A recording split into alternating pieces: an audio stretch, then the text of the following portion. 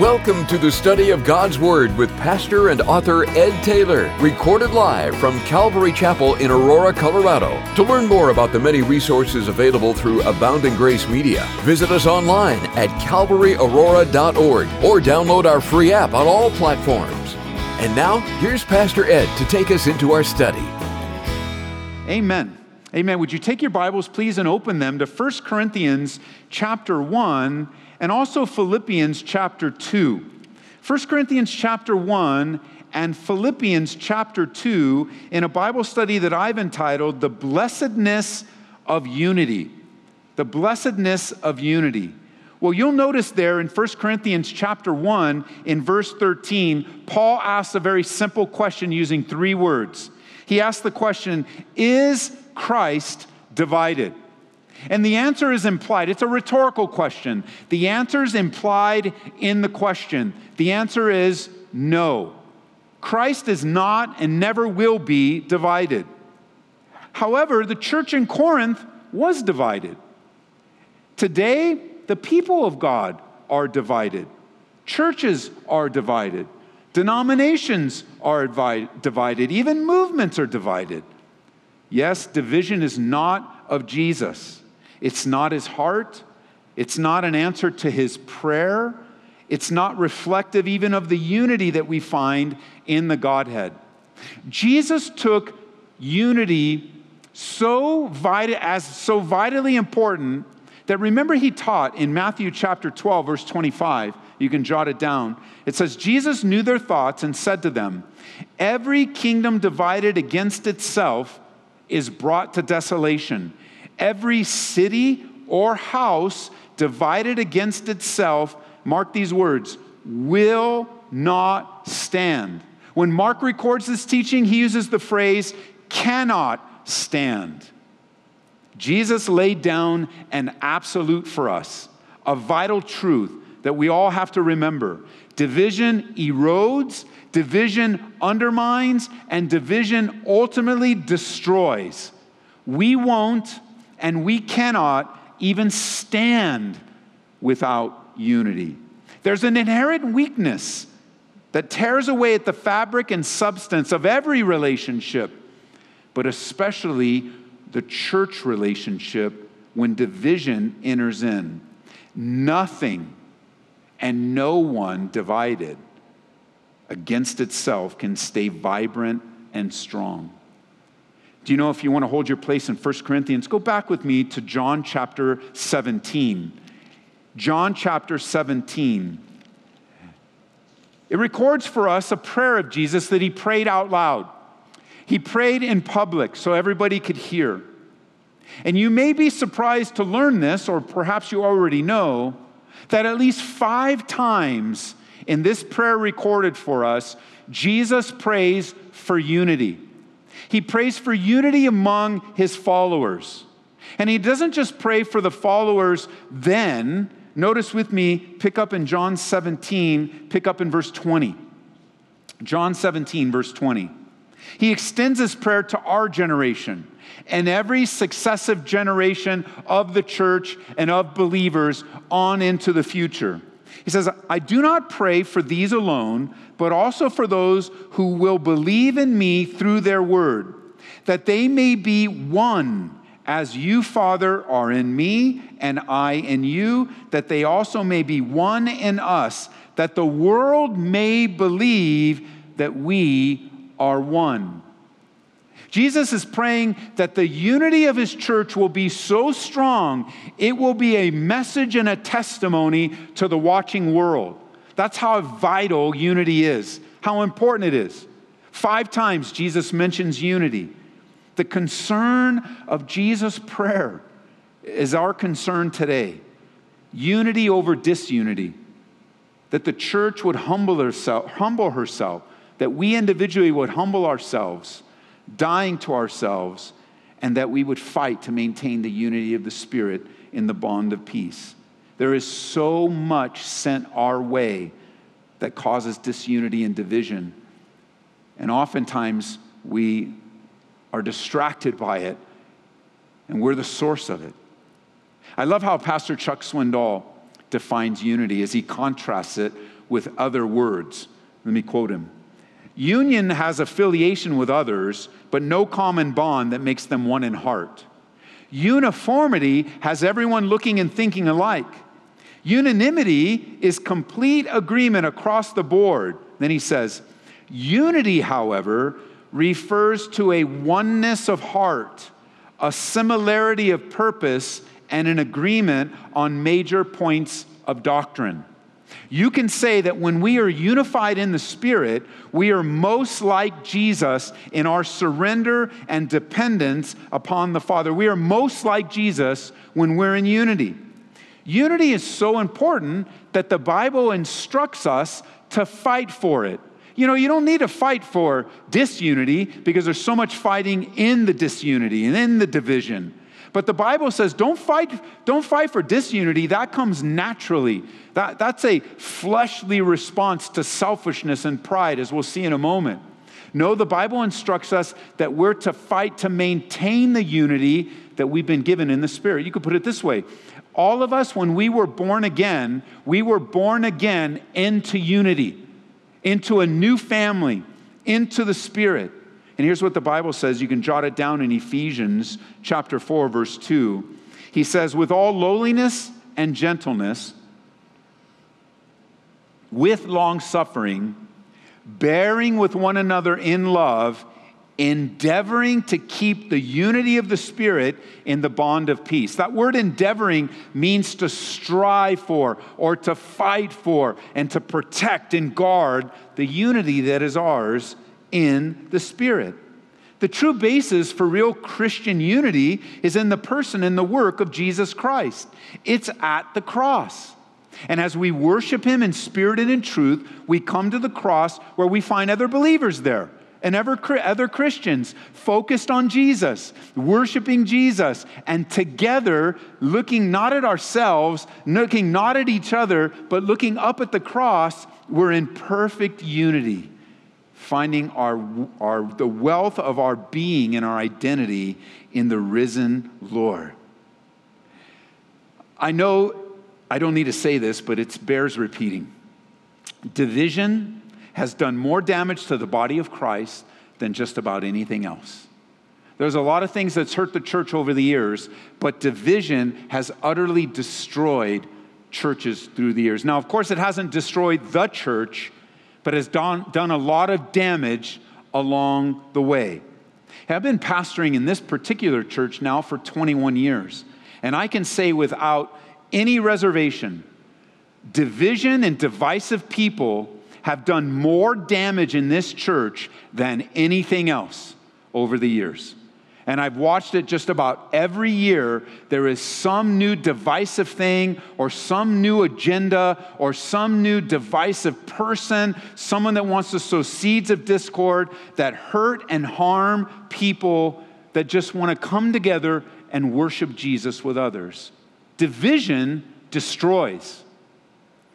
And it's very painful for pastors and much of the time that pastors spend in ministering here is to try to heal and try to bring back people that have been divisive or have been caused division or have sowed seeds of discord. You know, this is very important because you may look at yourself today and go, well, I would never do that. I would never be a part of that. And I think that's a great motive and a great desire. But as we examine our lives, there isn't one of us that's listening to me that hasn't committed this sin at some time in their lives. Talking about someone behind their back, gossiping, lying, destroying someone's character. It can be in degrees, you know, from a scale of 1 to 10, you could be a 1 or a 2, you could be a 10 or a 15. But the reality is this is a temptation to all of us. And division leaves lasting damage. Oh, not just to the local body of Christ, but like bitterness, division defiles. Division erodes. And division has destroyed churches, movements, denominations.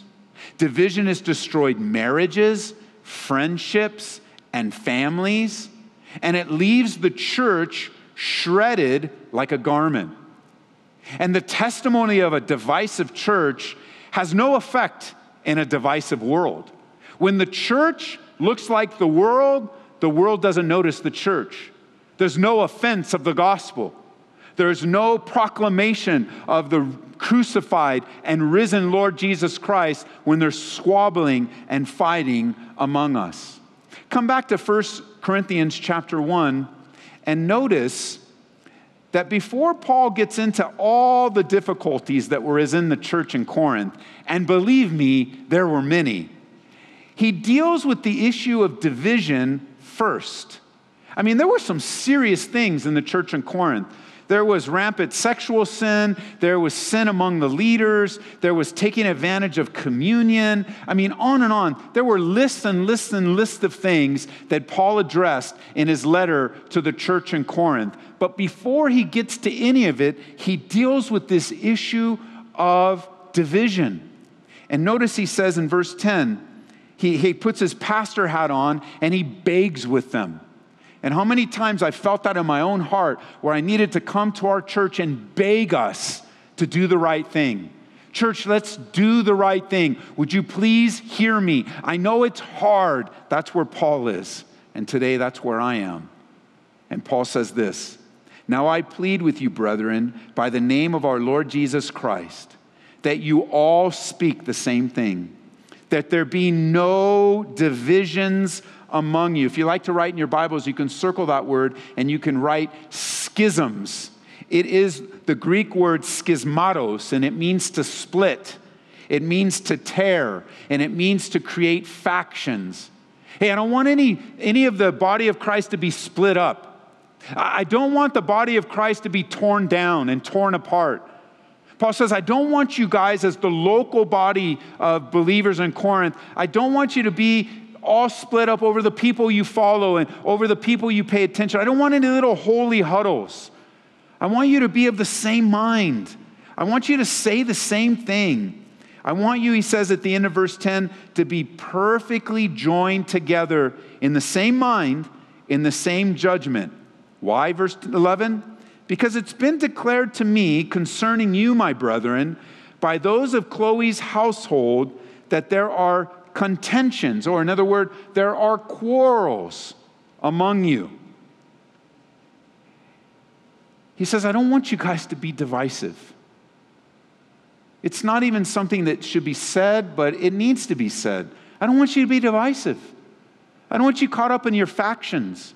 I don't want you identifying by certain people you're following, or I want you to identify yourself as a believer in Jesus Christ. And even on today, 2,000 years later, it still continues in the church. Now, I know you may think that in one of the most divisive times in our generation, I mean, here in the year 2020, it's one of the most divisive times I can ever recall as an adult. One of the most difficult times among the church family. One of the most difficult times culturally, politically, emotionally. All of it is so charged, so challenging. Division is at every turn. But you know, it's always been that way. There's a sense where division has always been among us. Why? Because humans have always been among us. And so it's not just our generation that's dealing with division. 2,000 years ago, it almost destroyed the church in Corinth. As a matter of fact, as you read any of the letters that Paul wrote to churches, you will find that in every letter he addressed division. He addressed the warning against division. He addressed encouragement toward unity, because it's always been the devil's desire to draw down, and his heart is to destroy the church, but he'll take whatever he'll get. We know that the true church, the gates of hell will never prevail. However, people will get picked off. Churches and movements of churches that were once strong and vibrant, destroyed and dissipated and gone. Why? Because of division. And he knows that he can make great inroads into destroying a church's effectiveness by causing us to go against each other. Wars, fights, opposition, arguments, opinions, clashes, battles, they're all among us. And you add to that the differences, real and perceived, that keep man against man. And you know, it's hard to keep unity. That's why the Bible says we need to fight for it. That it's worthy to fight to maintain that unity of the Spirit that's in the bond of peace. Now, if you're new to our church, we're a part of a fellowship family known as Calvary Chapel. Calvary Chapel is a movement of churches that started in the late 60s as God apprehended the heart of a man by the name of Pastor Chuck Smith at Calvary Chapel in Costa Mesa, California. God put a burden, a very special burden upon he and his wife and those that were surrounding him to reach the unreached of the day, which happened to be the hippies. Perhaps you were a hippie one day. Well, back then, we praise God that you're saved and you're walking with the Lord. He was a part of what was known as the Jesus movement. Now, I'm not so encouraged exactly by that phrase because the Jesus movement started from eternity, right? But I know what they're trying to describe. It was a very special time in the history of the church.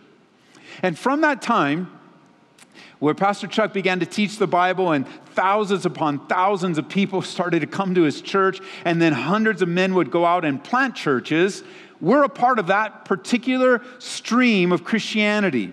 Those are our roots. Now, of course, our roots back in the book of Acts. We're a part of the larger church of Jesus Christ. But our identity has something to do with the movement of churches through Pastor Chuck Smith. And what a blessing it is. I happened to walk into a church that was planted by Calvary Chapel, Costa Mesa. So I walked into a church, I was saved there, then we moved here, and we get to see it repeated over and over again. Why do I share that with you today? Well, I want you to know in the very beginning of our church, in the very early days, we adopted the philosophy of ministry that Pastor Chuck Smith handed down to us. Handed it down to my pastor, Jeff. Jeff handed it down to me, and now I get to share it with you. And it's a very simple paragraph that defines our heart and how we relate to other churches in our community. Because it's important. It's important to understand how do we relate to other churches in our community.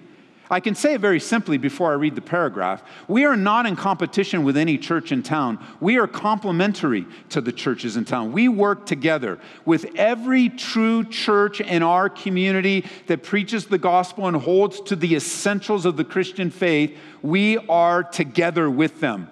We want to serve and reach our city with them. We all have our own purposes, the unique church. We all have our own purpose why God has put us here.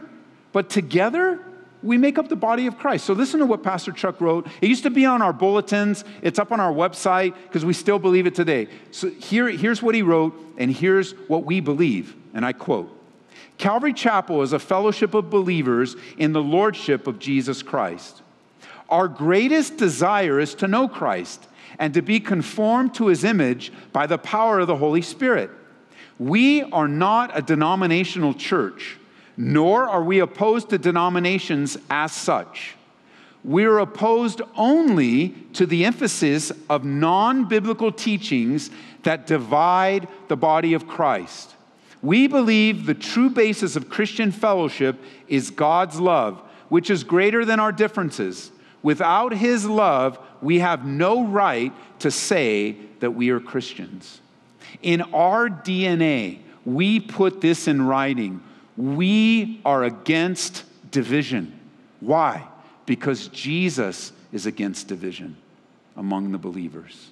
Jesus prayed for unity. And our very DNA is not to emphasize all of our differences and to minimize each other because we're different, but to maximize the work of the Spirit. Here's the problem. The real problem begins is when we start to build up walls between us and we make it harder to reach a lost world. It begins with this movement of separating ourselves, separating from each other as we begin to see ourselves as segments of the church rather than seeing ourselves as a part of the whole body of Christ. When you just start to emphasize your little segment, your little cause, what you're into, instead of seeing you're a part of the body of Christ. And we fit in with the wholeness of what God's doing, not just what God has called us to do individually. So for us, we might begin to see a church down the street blessed and just overflowing with people. The revival is taking place. People are being saved, and they go from 5 people to 5,000 overnight. Or maybe someone comes to town and they plant a new church and start a new work near us, whatever near us might mean. Our first response, if we're not careful, could be, well, wait a minute. They're such and such, And they don't believe like us. And they don't do this that way, or they don't do that the right way. They're not like us. They're different. Well, let me just say, praise God that they're different than us. Different doesn't mean wrong. Different means different.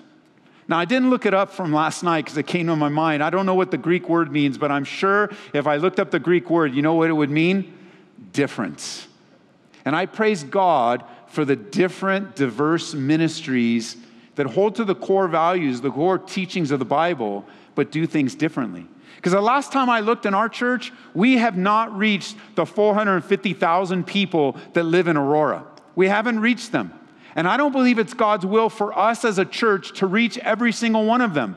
God has called us to be a part of His body to reach who He desires us to reach.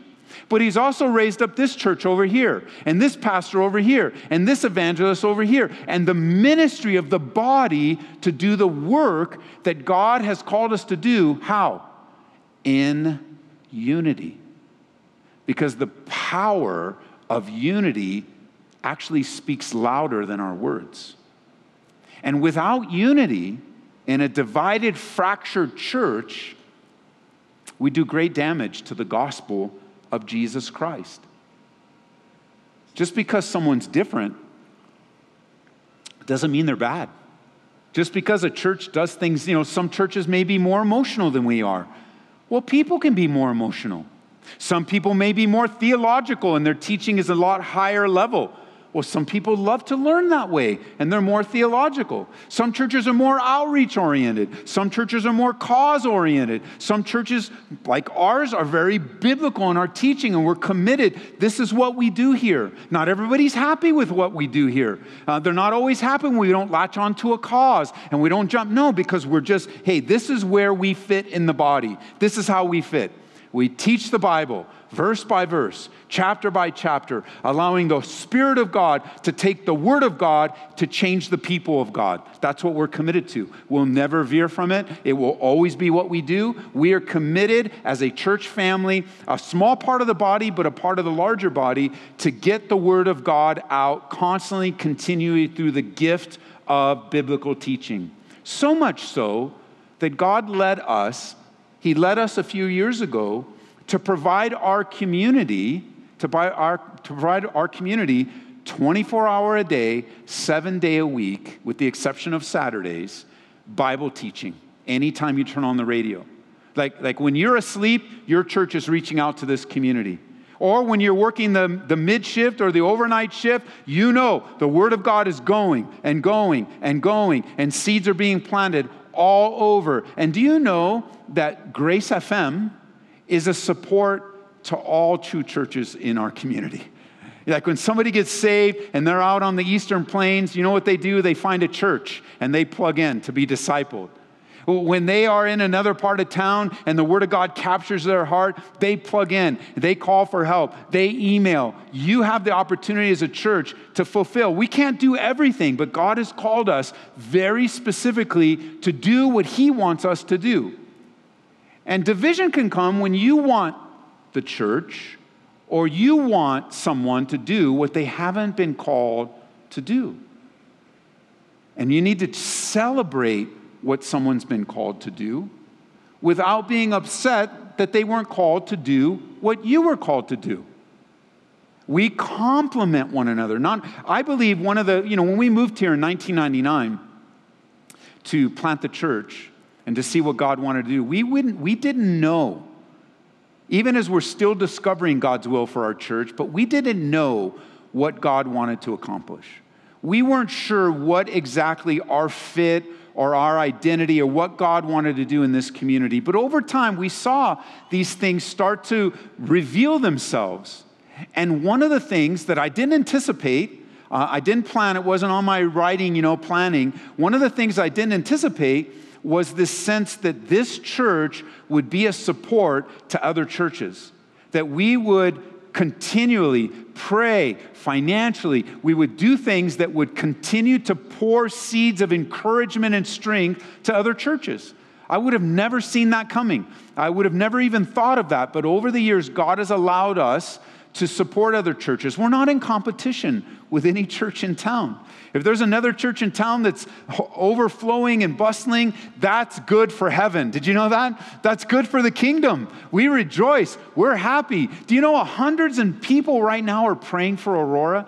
They're praying and they're on the edge wondering, should we move, honey? Should we not move, honey? Should we go? We think God wants. They're praying right now for your city, for your neighbors, perhaps even us, wanting to come and support a church. Division gets us at one another. And we can't be happy when someone else sees success. We can't be happy when someone else is experiencing greatness while we should rejoice when God is doing something new and fresh in our city. We're not going to compromise, and it's important to state this at this point. We're not going to compromise sound doctrine, church. We're not going to, for the sake of unity, we might try to, some churches advocate, don't teach that and don't teach about the blood of Jesus. Well, we're not, that is not what we're speaking of at all. We're not going to compromise sound doctrine. We're going to hold true to what the Bible teaches. And we're going to hold true to who we are as a church. We may be different than other churches, but different doesn't mean bad. We are committed to the core principles of who we are as a church and what God wants to do through us. However, we also want, in celebrating differences, we need to remember that God takes all the differences, all the distinctions, all the diversities, and He brings them together in Christ. Because this world is filled with differences, distinctions, and diversities, and that's how He reaches a lost world. With that in mind, as we wind down, would you go over to Philippians with me, chapter 2? Philippians chapter 2, because the question remains, how? What's the pathway to unity? Simply said, the pathway to unity is humility. The pathway to unity is humility. In chapter 2 of Philippians, a lot of attention, as it should be, is paid to the second portion of Philippians, where it speaks of Jesus emptying, this eternal Son of God, emptying Himself and taking on a human body. It's a fascinating, amazing, theological, practical portion of Scripture. But sometimes the first few verses get overlooked. And in verse 1 it says, Philippians chapter 2, therefore, if there's any consolation in Christ, if there's any comfort of love, if there's any fellowship of the Spirit, if there's any affection and mercy, fulfill my joy by being like-minded, having the same love and being of one accord, one mind. Truly, the path of unity is Jesus. Faith in Him. You could say it this way: when you were born again, not only did you have your sins forgiven, all your guilt and shame removed, not only you become a new creation of Christ, old things pass away, behold, all things become new, but when you were born again to a new unity that you never experienced before. You were born into the unity of the Spirit. And from that moment you were born again, there's been a battle to divide you from Christ and from one another. You were born again into unity. That's the only way imperfect people can walk in perfect unity.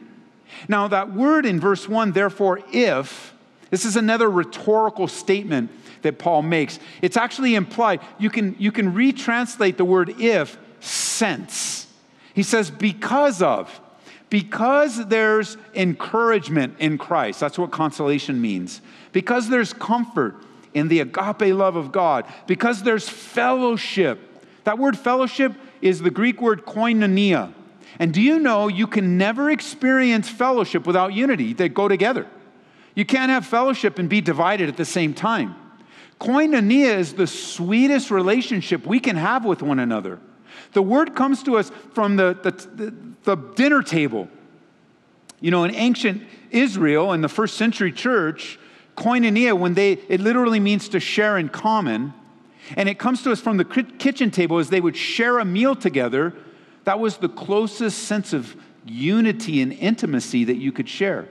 The idea is this: they would take the pita bread, They would take a piece off of it, hand it to the next person. They would take a piece off of it, hand it to the and everyone would take of that same bread. It reminds you of communion, doesn't it? Jesus took that same example and he put it all into eternity. He says, I want you, every time you do this, every time you take of the bread and every time you drink of the cup, I want you to remember me. I want you to know that that's a communing time with me. Not only is it a communing time, like two of the times that we are most in unity as a church is number one, when we're singing together, and number two, when we take communion. Because things just fade away. And we're singing the same lyrics, same tempo, same melody, and then we're taking of the same bread and the same cup that remind us of the broken body of Jesus and his shed blood. Because there are these things, Paul says in verse 2, I want you to be like-minded.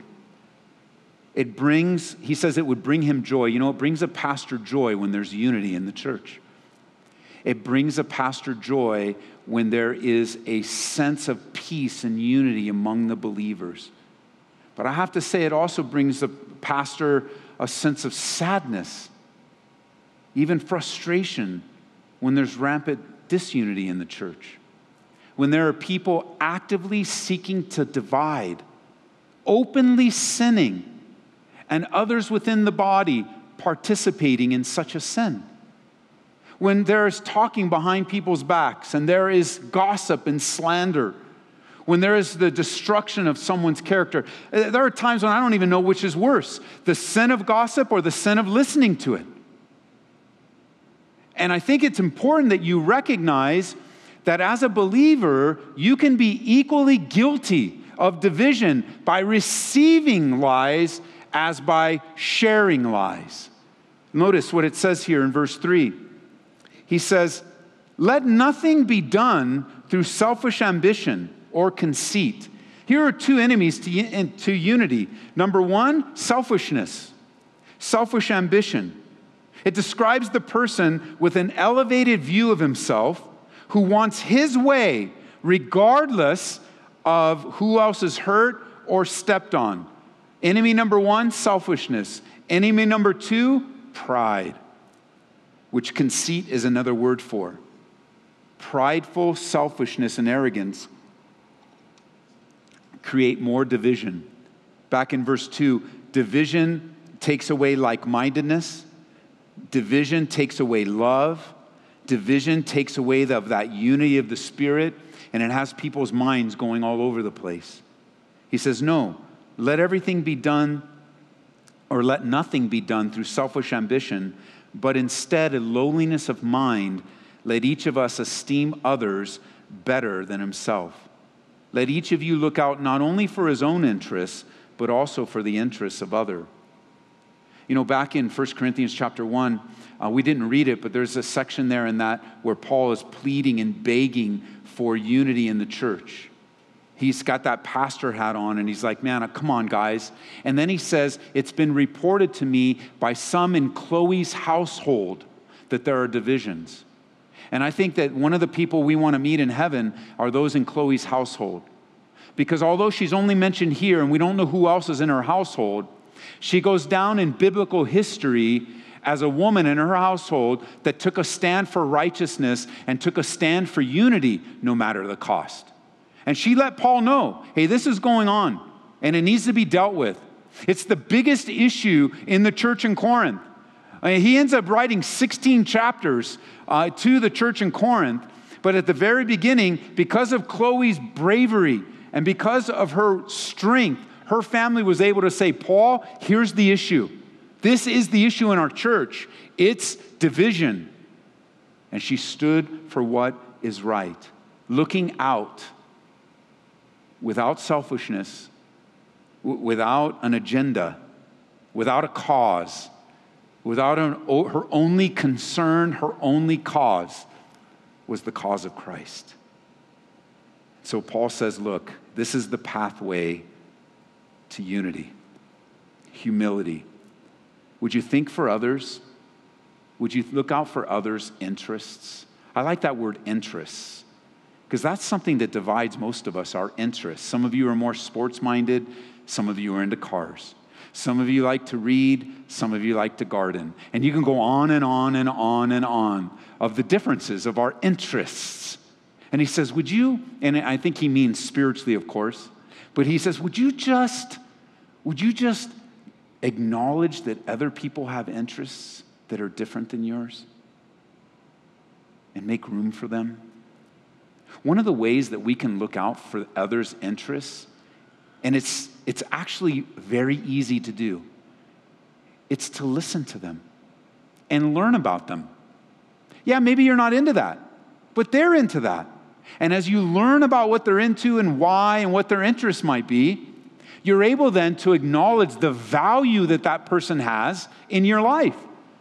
Even meeting somebody for the first time, just being fascinated with their differences, not judgmental about their differences, especially in the body of Christ, especially who we are today. Don't live selfishly, because selfishness destroys. Live in such a way where you are building one another up, not tearing one another down.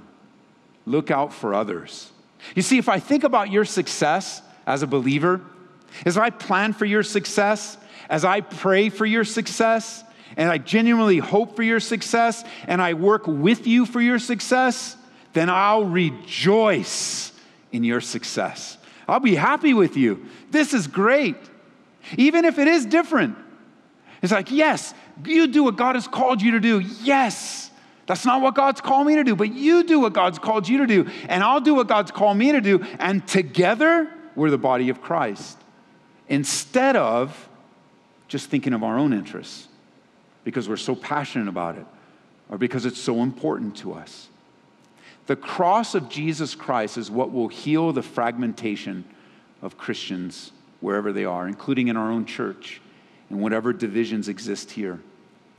As I mentioned earlier, division and sowing seeds of discord have done more damage in this church in 21 years than just about anything else.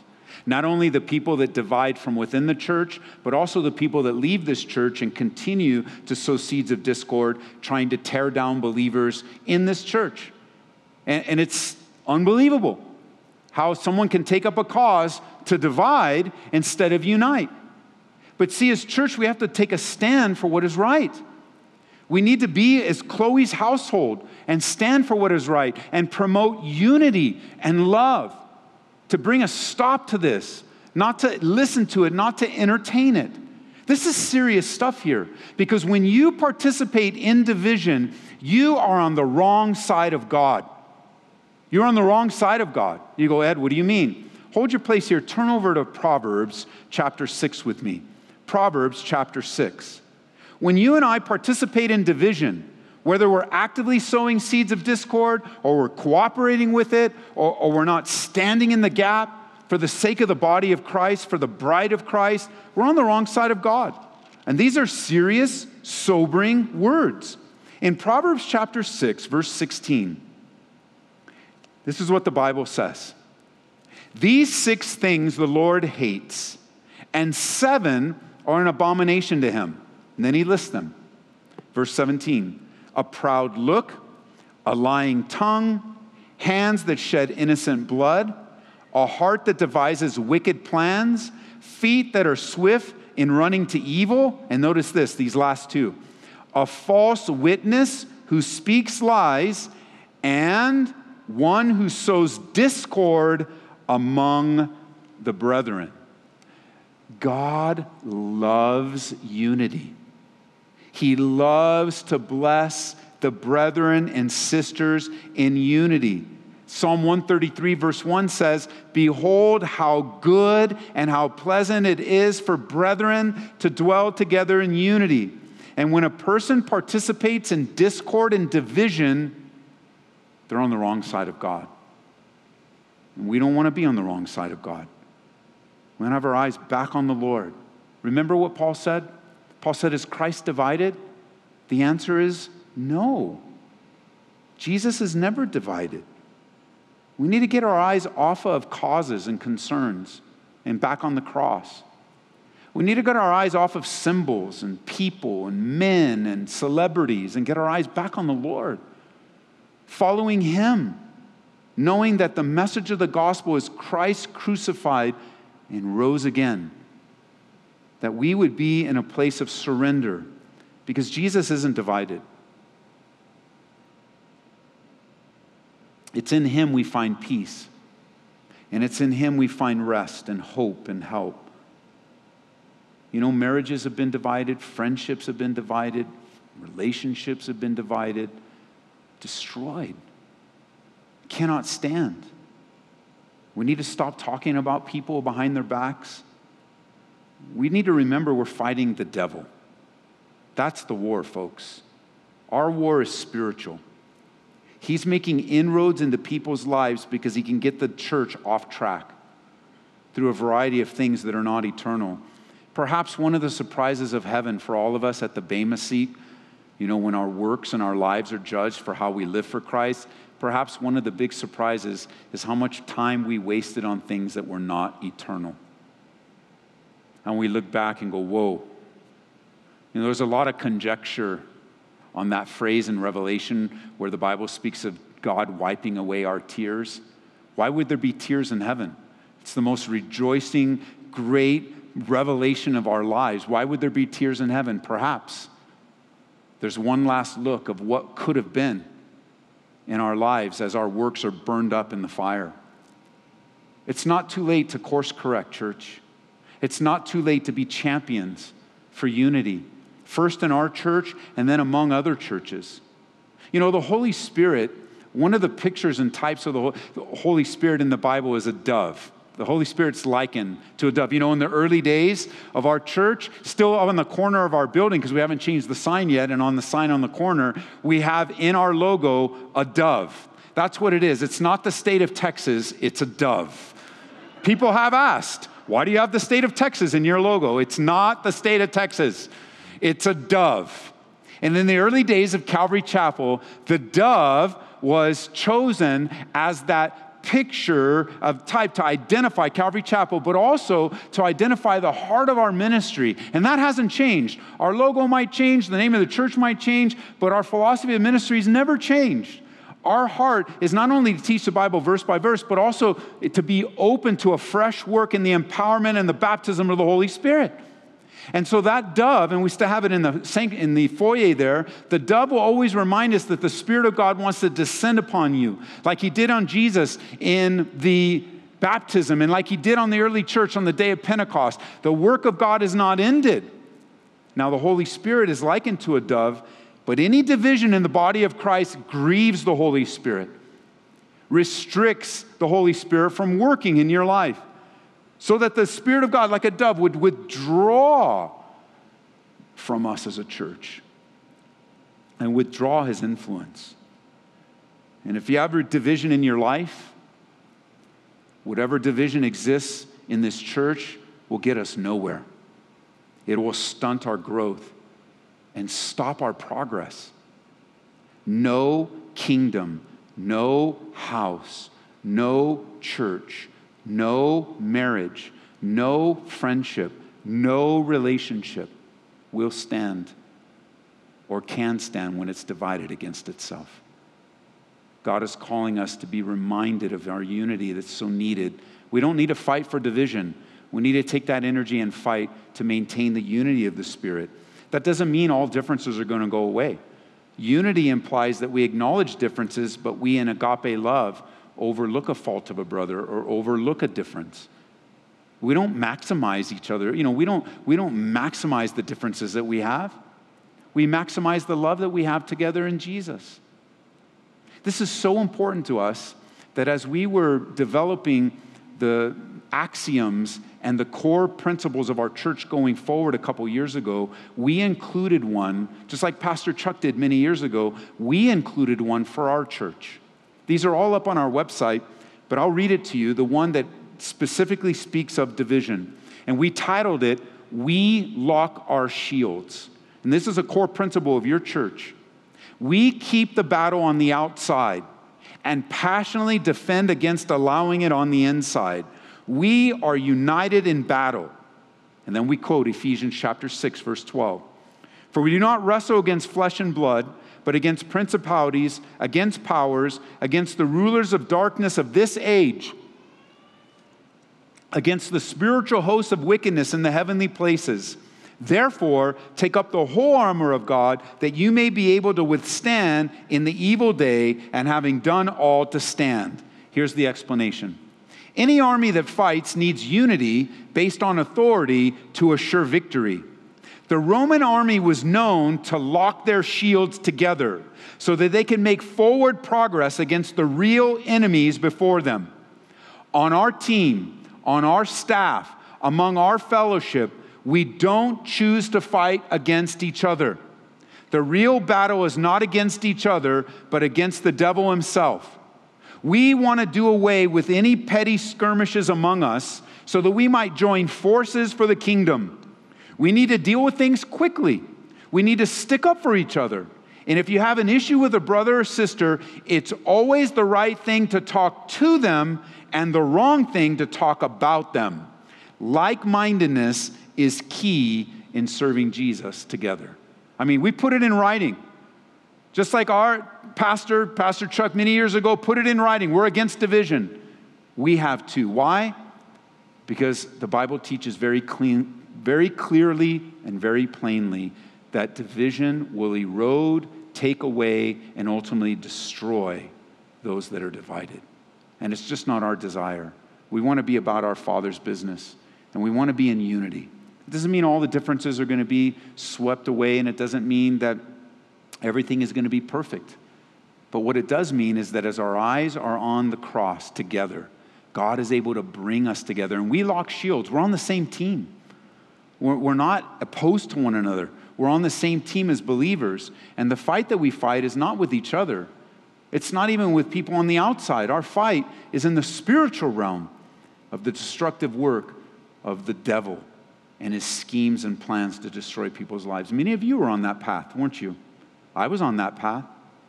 The devil was having his way with me, my family, making bad decisions. I was on that pathway. But God rescued me and changed me. And He changed my team. Isn't that great? Did He change your team? He changed your team. You are no longer on the team of darkness, but now you're on the team of light. Listen, sports teams know unity is important. Corporations know unity is important. Like, it seems like everybody knows and values that unity is important, except the church. In church, we just go back to basics and acknowledge to God today, we don't want to be a part of the problem. We want to be a part of the solution. And it's God's desire in these last days, with the world arguing and the world fighting, and the world's always upset about something. We as the church, we can't be known like the world. We can't be like the world. We can't sound like the world. We can't look like the world, because if we do, then we have no effect for the gospel of Jesus Christ. Amen? Amen. Amen. Let's pray. Father, I know that it's an incomplete part for us, Lord. This is a failure on all of our parts, and we just collectively ask for your forgiveness. As much as we would want to absolve ourselves, this is a message that pokes and penetrates every listener near and far, including myself. I am certainly not innocent of some of the sins that I've mentioned today. And I pray, God, that you would not only forgive, but release. Not only would you forgive, but strengthen. Not only would you forgive, but help us to be agents of unity in a world of disunity. And that we would not think too highly of ourselves, but when we're thinking, we would think of others' interests, not only our own. That you would deal, even right now, like you had an appointment with some today, you just want to deal a blow to pride and a blow to selfishness. For some, they need to be like Chloe's household and stand against this dastardly sin in some of the people they're connected with, some of the people they might even be communicating with, that they might speak the truth in love and no longer participate in this divisive nonsense, but rather champion the cause of Christ and question why those sowing seeds of discord are on the wrong side of God. And truly, we would do best to talk to people rather than talk about them. And may we find that to be the habit of our lives. In Jesus' name, amen. We pray that you've been encouraged by this Bible study delivered live from the sanctuary of Calvary, Aurora. For prayer or a copy of this study, call us at 877-30-GRACE. That's 877-304-7223. Or visit us online at calvaryaurora.org. Be blessed as you worship Jesus this week.